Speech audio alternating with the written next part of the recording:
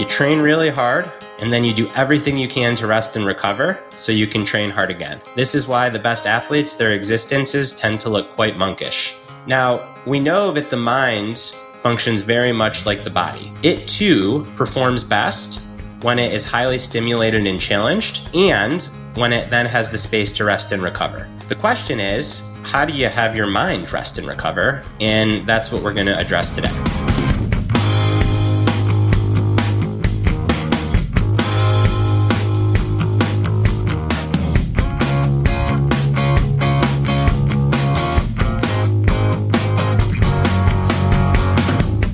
Welcome to the Growth Equation Podcast. I'm Steve Magnus, joined as always by my good friend and colleague, Brad Stulberg. Brad, what's going on?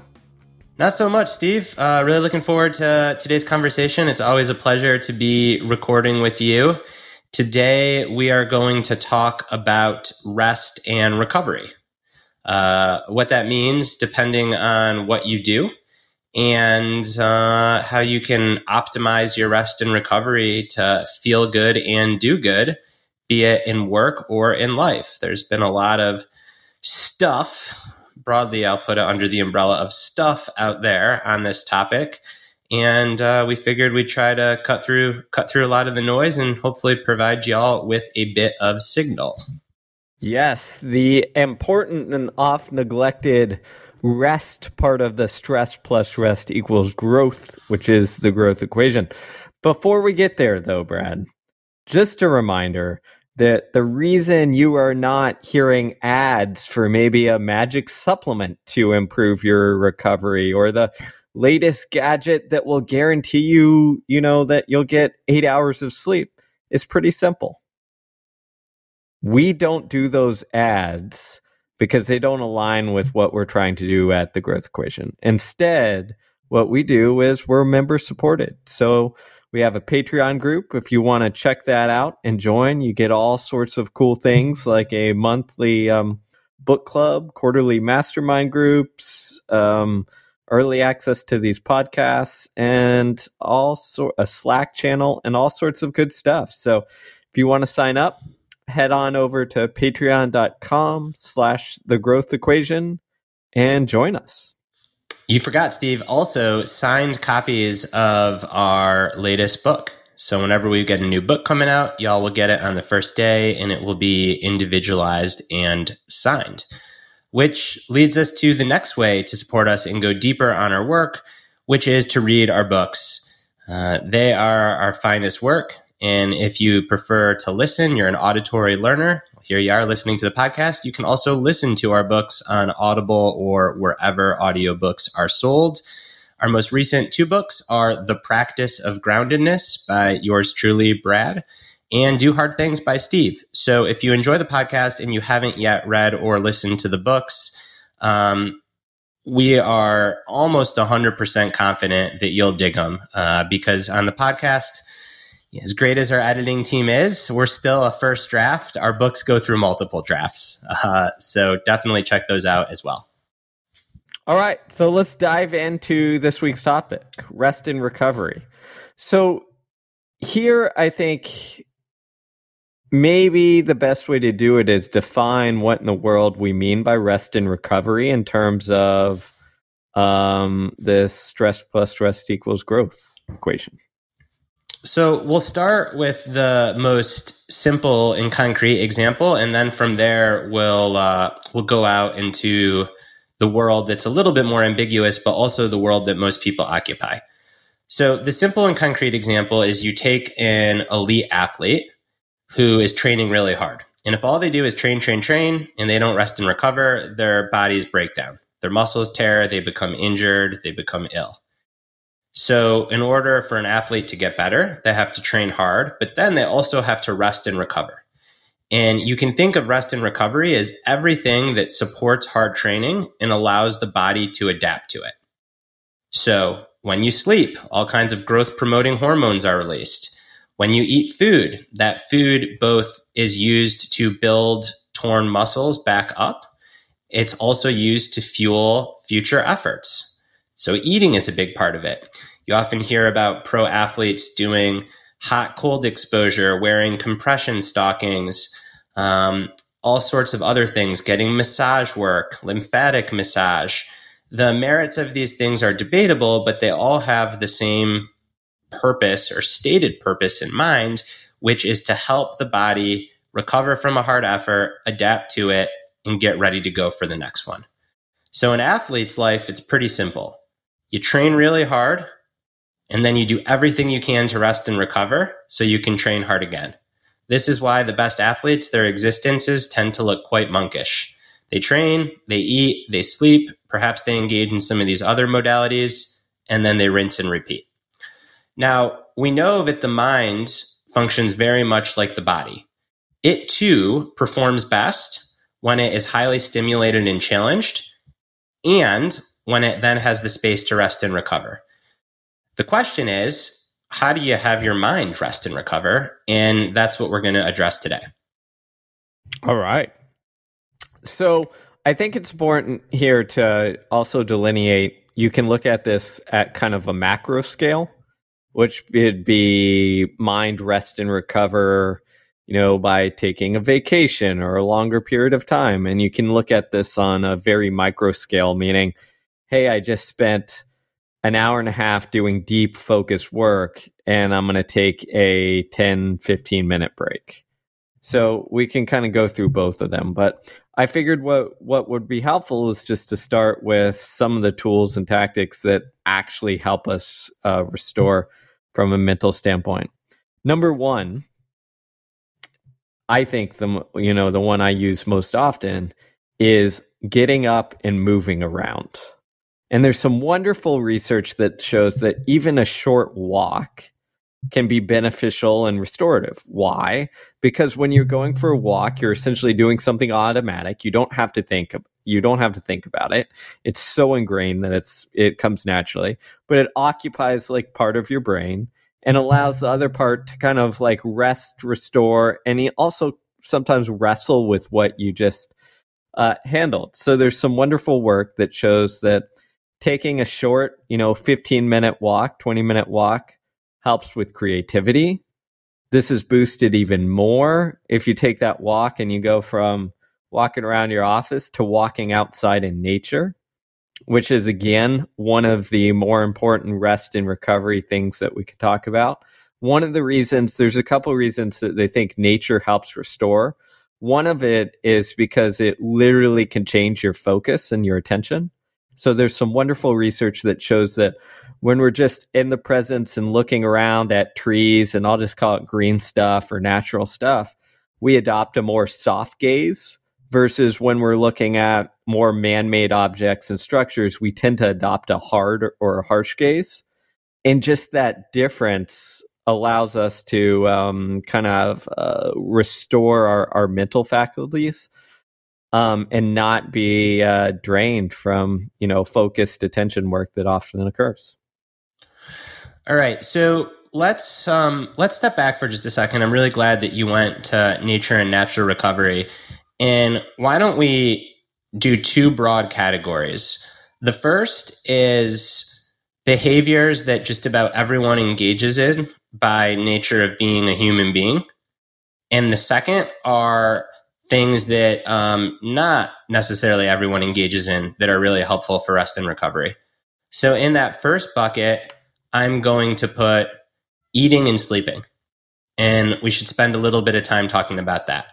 So your mind cannot function well if you don't sleep and if you don't eat.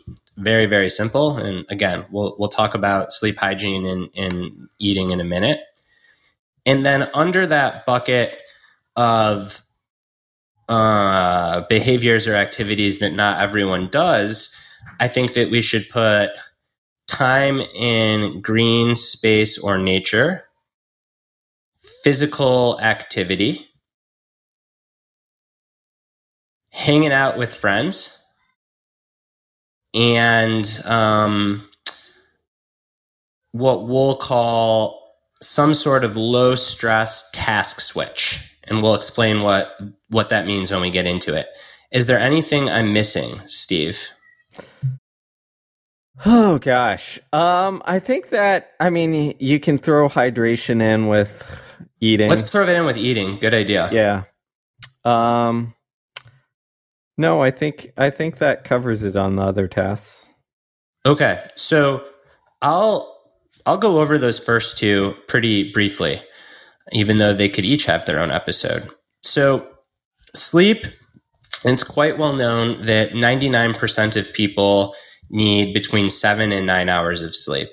There is about 1% of people that have a genetic abnormality where they can sleep less. They're called short sleepers and be absolutely fine. A lot of people might think that that's them, but given how probability works, if it's just 1% of people, it's probably not you. So 7 to 9 hours of sleep.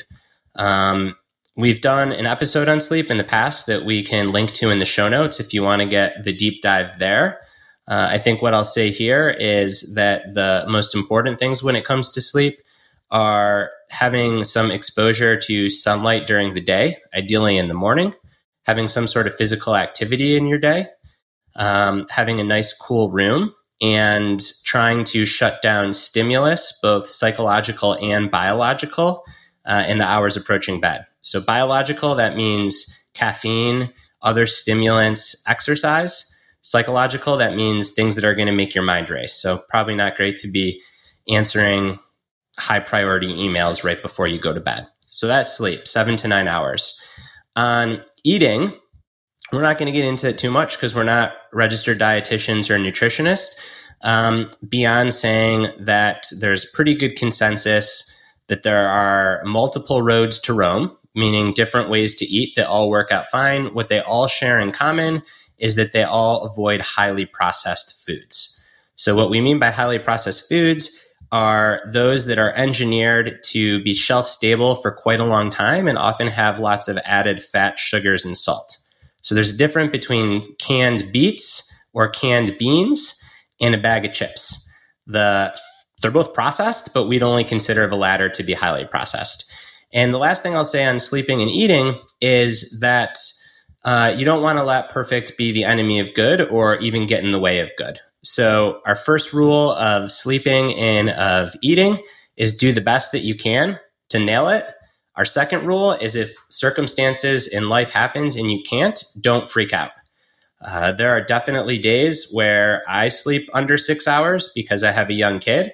I try not to make that the norm, but when it happens, I just say, all right, I might not feel great today, but I can still show up and not make a habit out of it. And same thing with food. I do what I can to eat whole foods, but when I'm traveling, I often eat a fair amount of highly processed foods, and it's not the end of the world. And I think that you can do a lot of harm freaking out about this stuff. So in general, sleep 7 to 9 hours, take care of your sleep hygiene, try to avoid highly processed foods. And that's it. I guess the one other thing I'll say on nutrition is that there is some research that shows that large meals can have a fatiguing effect. The mechanism behind that is still up for debate. Lots of folks speculate that it has to do with blood flow to the gut. So if like you eat a big meal, your digestive system has to work a lot. There's a lot of blood flow to the gut. It can be fatiguing. It takes a lot of energy to process all that food. Another hypothesis has to do with certain chemicals in food. You often hear about tryptophan, the chemical in turkey that can make you fatigued. Not all people have this effect, but some do. So I think there it's worth being aware of, do large meals make you really fatigued? And if so, then you probably want to think about timing your meals so that your large meals are towards the end of the day. And throughout the day, maybe you're having smaller meals so you stay highly energized. But there's a lot of nuance here too, because for other people, having a large dinner prevents them from falling asleep well. So again, it's kind of a choose your own adventure. Anyone that says that there's this highly specific right way is talking out of their you-know-what. It's really just about avoiding those highly processed foods and then figuring out what works best for you in terms of energy levels throughout the day as they relate to eating. Yeah, there's two things that I'd add. One is whenever we talk about sleep, people often ask about naps. And naps can be a great way to enhance this kind of rest and restoration.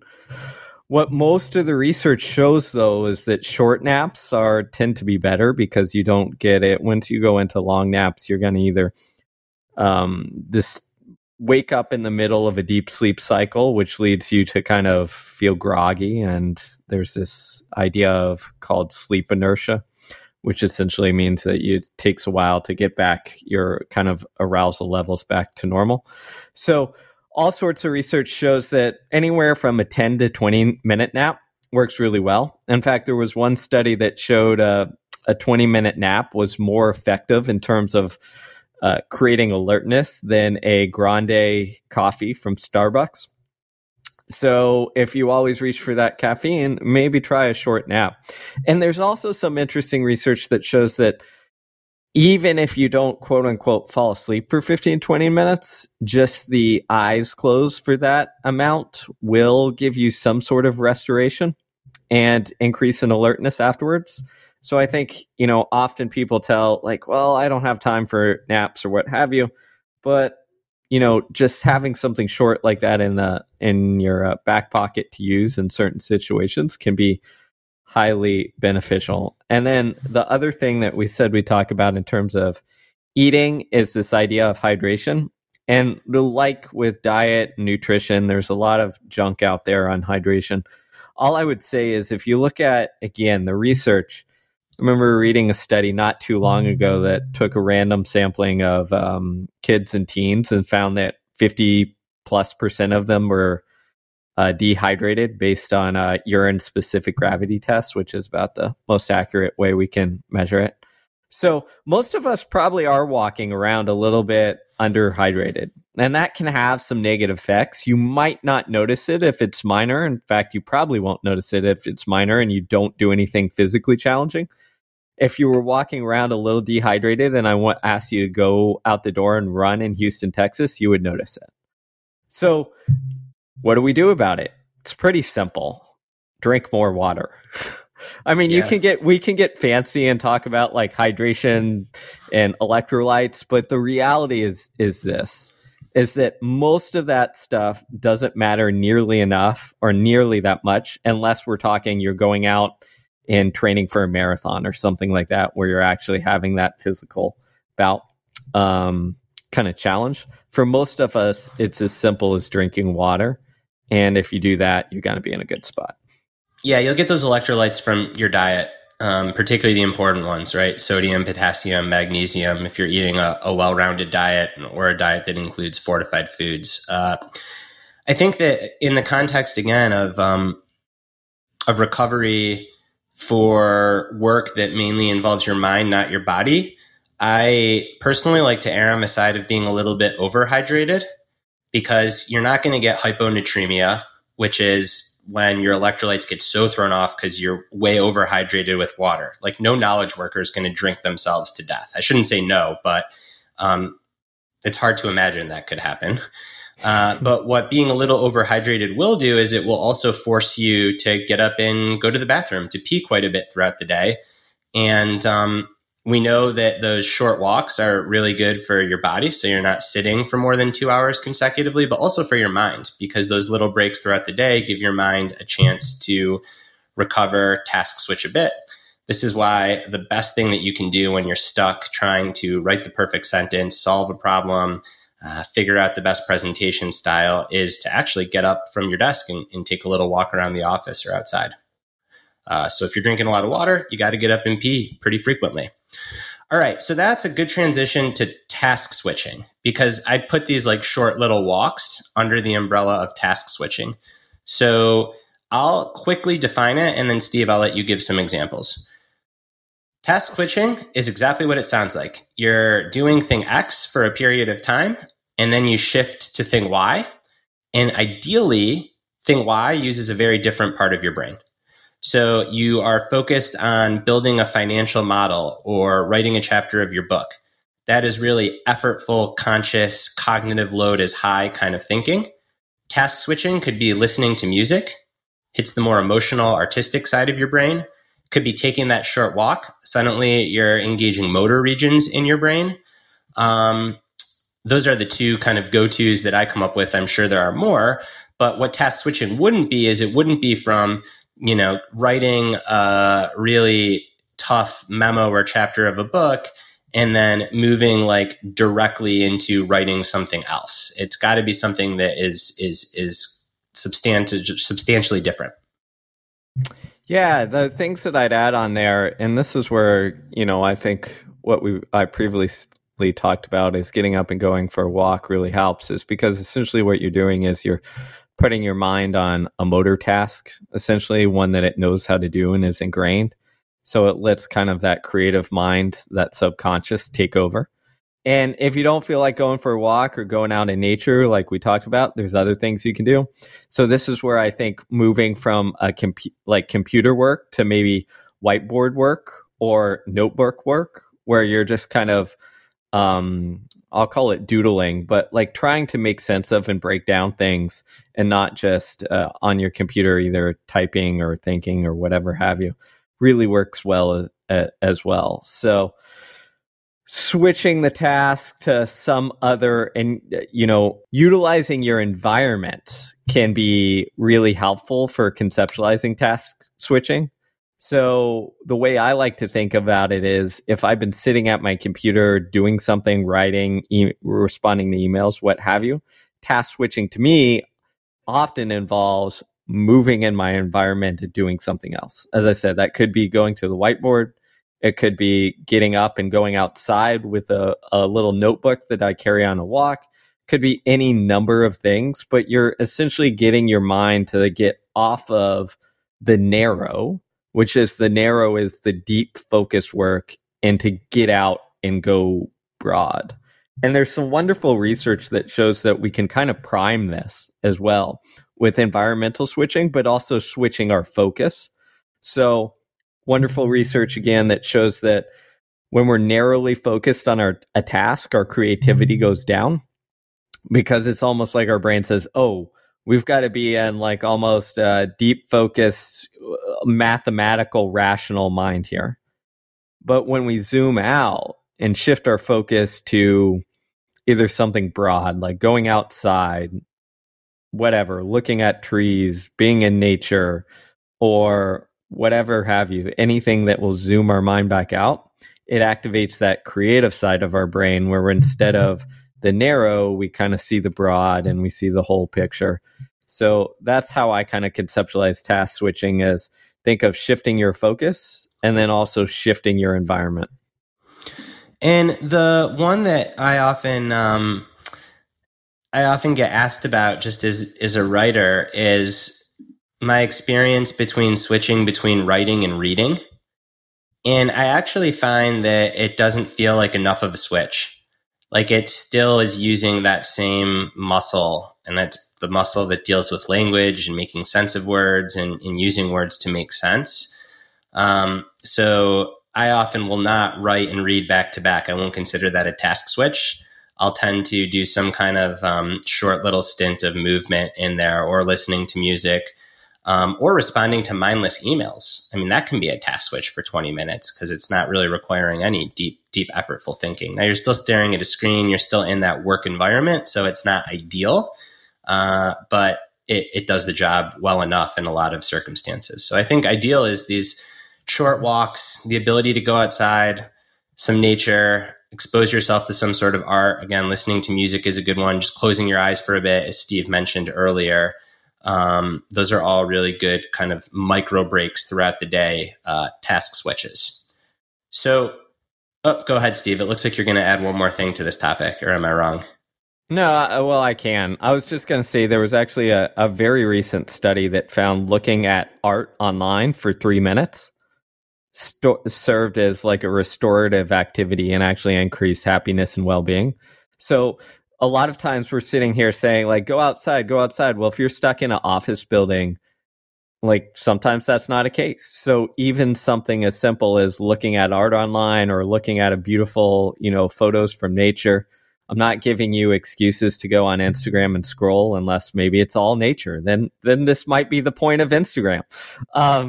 But you can do those things, and no, they won't be as good as getting out and seeing the real world, but they do have the same kind of restorative effect. So if that's all you got, use it.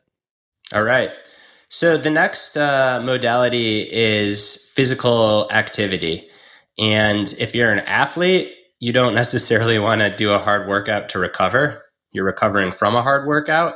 But if you tend to exert most of your effort using your mind, if you work in a more traditional workplace, if you're a knowledge worker, then physical activity is one of the best ways to let your brain recover from effortful cognitive work. Again, this is an area that is so freaking complex. This is why the exercise pill doesn't exist, because the benefits of exercise are so multifactorial. The best that we can do is the research-driven theories as to why this is the case. And there are three big predominant ones. At least I would think of them as the big three. Steve, I'd be curious if you have any others. The first theory is that when you exercise, you're getting more blood flow to your brain. And you're getting more oxygen up in your brain. And it is very, very important and good for you to do that in terms of recovery.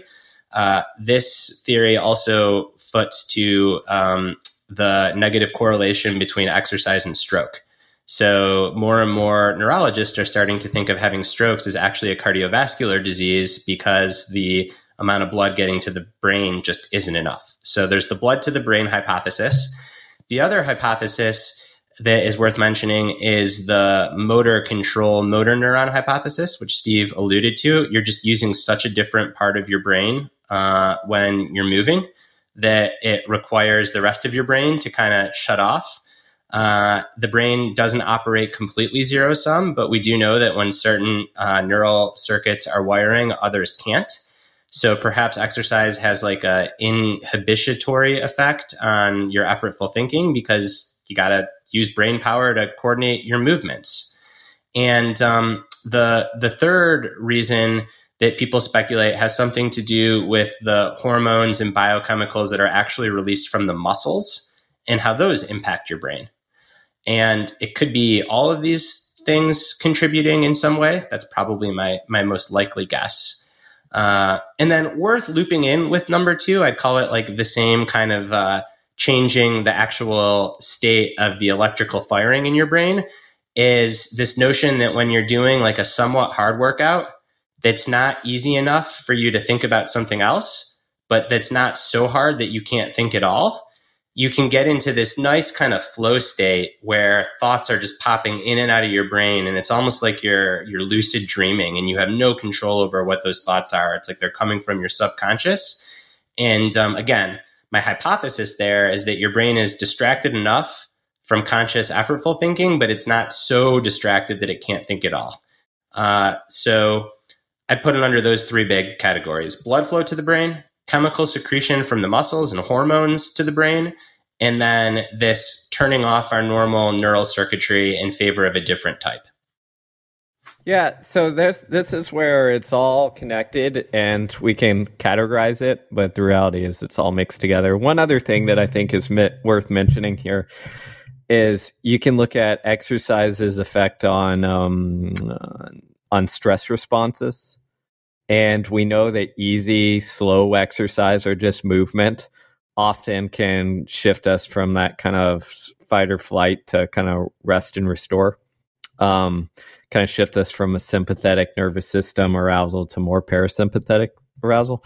And the other thing that is interesting is easy exercise. Again, what you see is you often get a decrease in cortisol levels, which is one of the main kind of lingering stress hormones, which isn't good or bad, but it just lingers and can cause mental fatigue over a long haul. And easy exercise essentially like reduces or utilizes that, so it goes away. High intensity exercise increases stress and cortisol, so it often can backfire in that degree. But point being, easy exercise can be very mentally and physically restorative. Now, what does easy exercise mean? Well, I think this is often where people get it wrong, is that I like to keep it simple, and that it's something where you can go outside and be able to talk and have a full-on conversation. And if you can do that, you're easy enough where you're almost certainly going to have some sort of restorative effects. Now, as you move into the moderate intensities, it can kind of go either way. As Brad said, sometimes that can be a little restorative because it keeps you, focused enough on the activity while not being hard enough to cause you to feel stressed or, accumulate fatigue. But there again is if you can't in those moderate intensities say a sentence or two, then you're going too hard. So keep it easy. For some people, and again, I like to point out there's a large degree of individuality on this. So for some people, keeping it easy means going for a walk. For other people, keeping it easy could mean going for a 10, 15 mile, slow, easy run. And that slow, easy run could be 7-minute pace for someone who's fit. So a lot of individuality on this. And then the last thing I'd add is you also, which maybe brings us into the next point, you can also take advantage of this by going on an easy walk or jog or cycle, whatever it is, with a friend and have conversations on it. And you almost get an added benefit of not only the easy movement, but also easy, natural, flowing conversation that, again, isn't threatening or whatever have you, because you're just out on a run or out on a bike ride with somebody.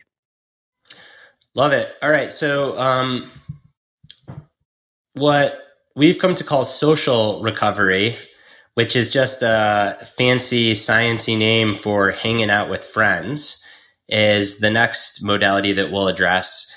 And man, it's so simple, but also when you think about it, pretty profound.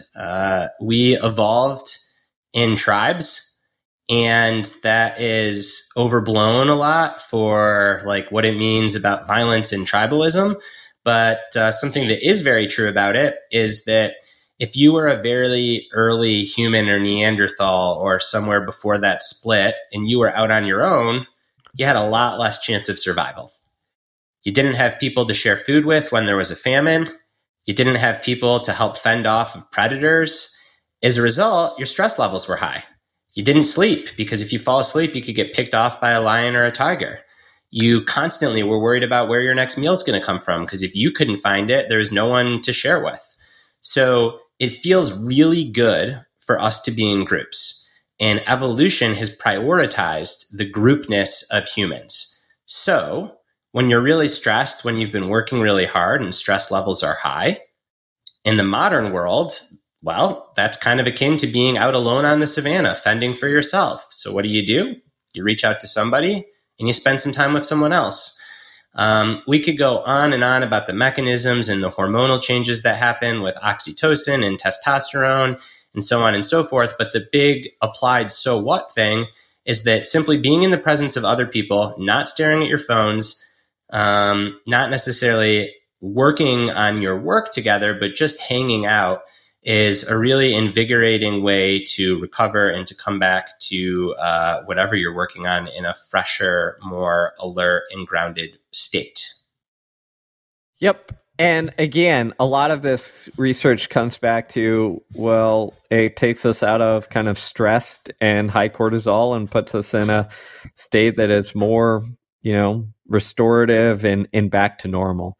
So social recovery is one of the best ways you can, if you're feeling stressed, if you're feeling overwhelmed, if you're feeling oh my gosh, whatever, how am I going to handle this presentation or how am I going to handle losing this game or whatever happened, talking with others is one of the best ways to do it. One caveat I would say is that if you talk with people who are quote unquote threatening, maybe a boss you're afraid of or a stranger you don't know well after a tough loss, it's not going to be restorative. So it literally is shooting the shit with your friends or family members or people who well and people who you don't see as threats. So make sure you're debriefing and decompressing with the right people. And then you opened up by mentioning nature. So I don't think that we need to go into that anymore other than spending time in nature is great because, again, it softens your gaze and it seems to lower the stress response.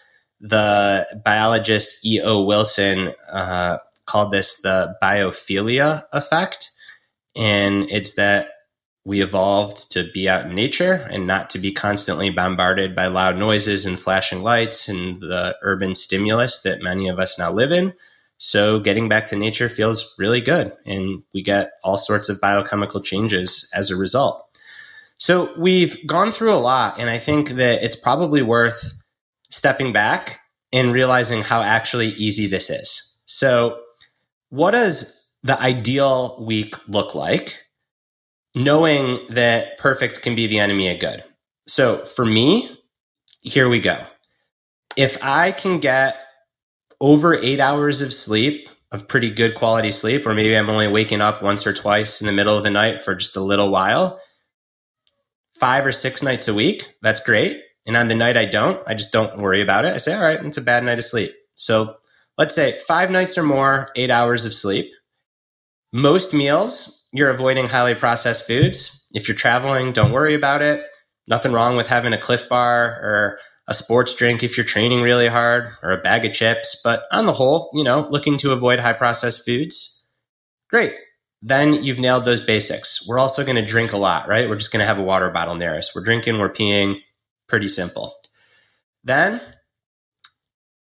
if I'm training 5 days a week, those are kind of hard workouts. I don't necessarily look at those as restorative. I'm doing that because I have sports goals. The restorative work is like the 20-minute walk with the dog in between blocks of deep work, or the 45-minute walk at the end of the day. Nice and slow, not really doing it for a physical benefit. It's just to allow my mind to decompress and calm down. Ideally, I'm doing that outside. Maybe 2 times a month, I want to get up to the mountains for like a 3-hour half-day hike out in nature. No devices, just really spend time in nature, decompress.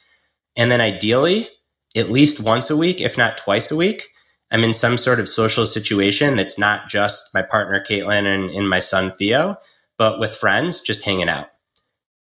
And that's pretty much it. If I'm doing that, I think recovery is going to flow really nicely. I think the one thing that I have to add is how much time am I spending checking my phone, checking my email, checking social media. And the more checking just throughout the day, throughout the week, the less recovered I feel. So I think a big part of this is actually during these recovery activities, making sure that the phone gets left behind. So when you're out on that walk, when you're exercising with your friends, when you're shutting down for the night to go to sleep, not being engaged in the treadmill of notifications, whether they relate to work or personal life, because it's exhausting. Yep, mine doesn't look too different. One thing that came to mind that I think is worth talking about, because whenever we've talked about this before, this has come up, is people ask social recovery and they say, well, I'm an extreme introvert. Like, does that still apply? And I've said, yes, it does apply as long as it's people you want to be around. Where introvert, might not apply if it's a big setting, right? Or a party or a big get together where you don't feel comfortable around people, then that social effect isn't going to cause you to recover. So you might need more smaller, intimate gatherings with people you actually, like and care about. Well, as an extrovert might feel filled up by some of those bigger get-togethers. So that is an addition that's worth considering. And I think on that note, what that means for all of this is very individualized. So the way I kind of look at it is I kind of just look at the things I'm doing throughout the day and say, is this kind of filling me up or is this kind of draining me? And it's not that the draining me is bad. It's just I want to have my energy drained in things that actually matter and things that I actually care about. So it's no different than, to use the physical analogy, it's no different than saying, I want to do a hard workout. It is not going to leave me feeling better. It's going to drain me, but this hard workout is important. So I'm going to use my energy there. So to Brad's point, I'm going to try not to use my energy on mindless things like scrolling on my phone or what have you, although it occurs, because that's just draining my energy for nothing productive. And I guess the other things that I think are important is throughout my day, is if I can, is I try to make sure I either have some micro breaks, which we kind of talked about, in between maybe deep focused work where it's just like I have, a couple minutes to just kind of sometimes close my eyes, sometimes decompress, sometimes get up, knowing that I'm going to have a lot of hard focus work to do that day. And I just try and set my schedule up accordingly. And if I do that, I'm in a good spot. And then the last thing I'd say as well to practically for my schedule is I try to know when I'm losing focus and I'm losing steam. So if I'm sitting there and I've been writing for an hour and I'm just losing it, even though I said, hey, I'm going to go an hour and a half today of writing focus, I'll just stop in that moment and take a break and go for a walk or what have you. So similar to physical exercise, I need to know when I'm going into the well and it's time for a rest break or an interval break before I get back at it. Love it. All right. Well, you notice that what we didn't talk about are any kind of energy drinks or supplements or specific mattresses or sheets or cold plunge tanks or hot saunas, because that stuff is the 0.01%, really to the negative 50%, because some of that stuff can do a lot of harm if used inappropriately or with false promises.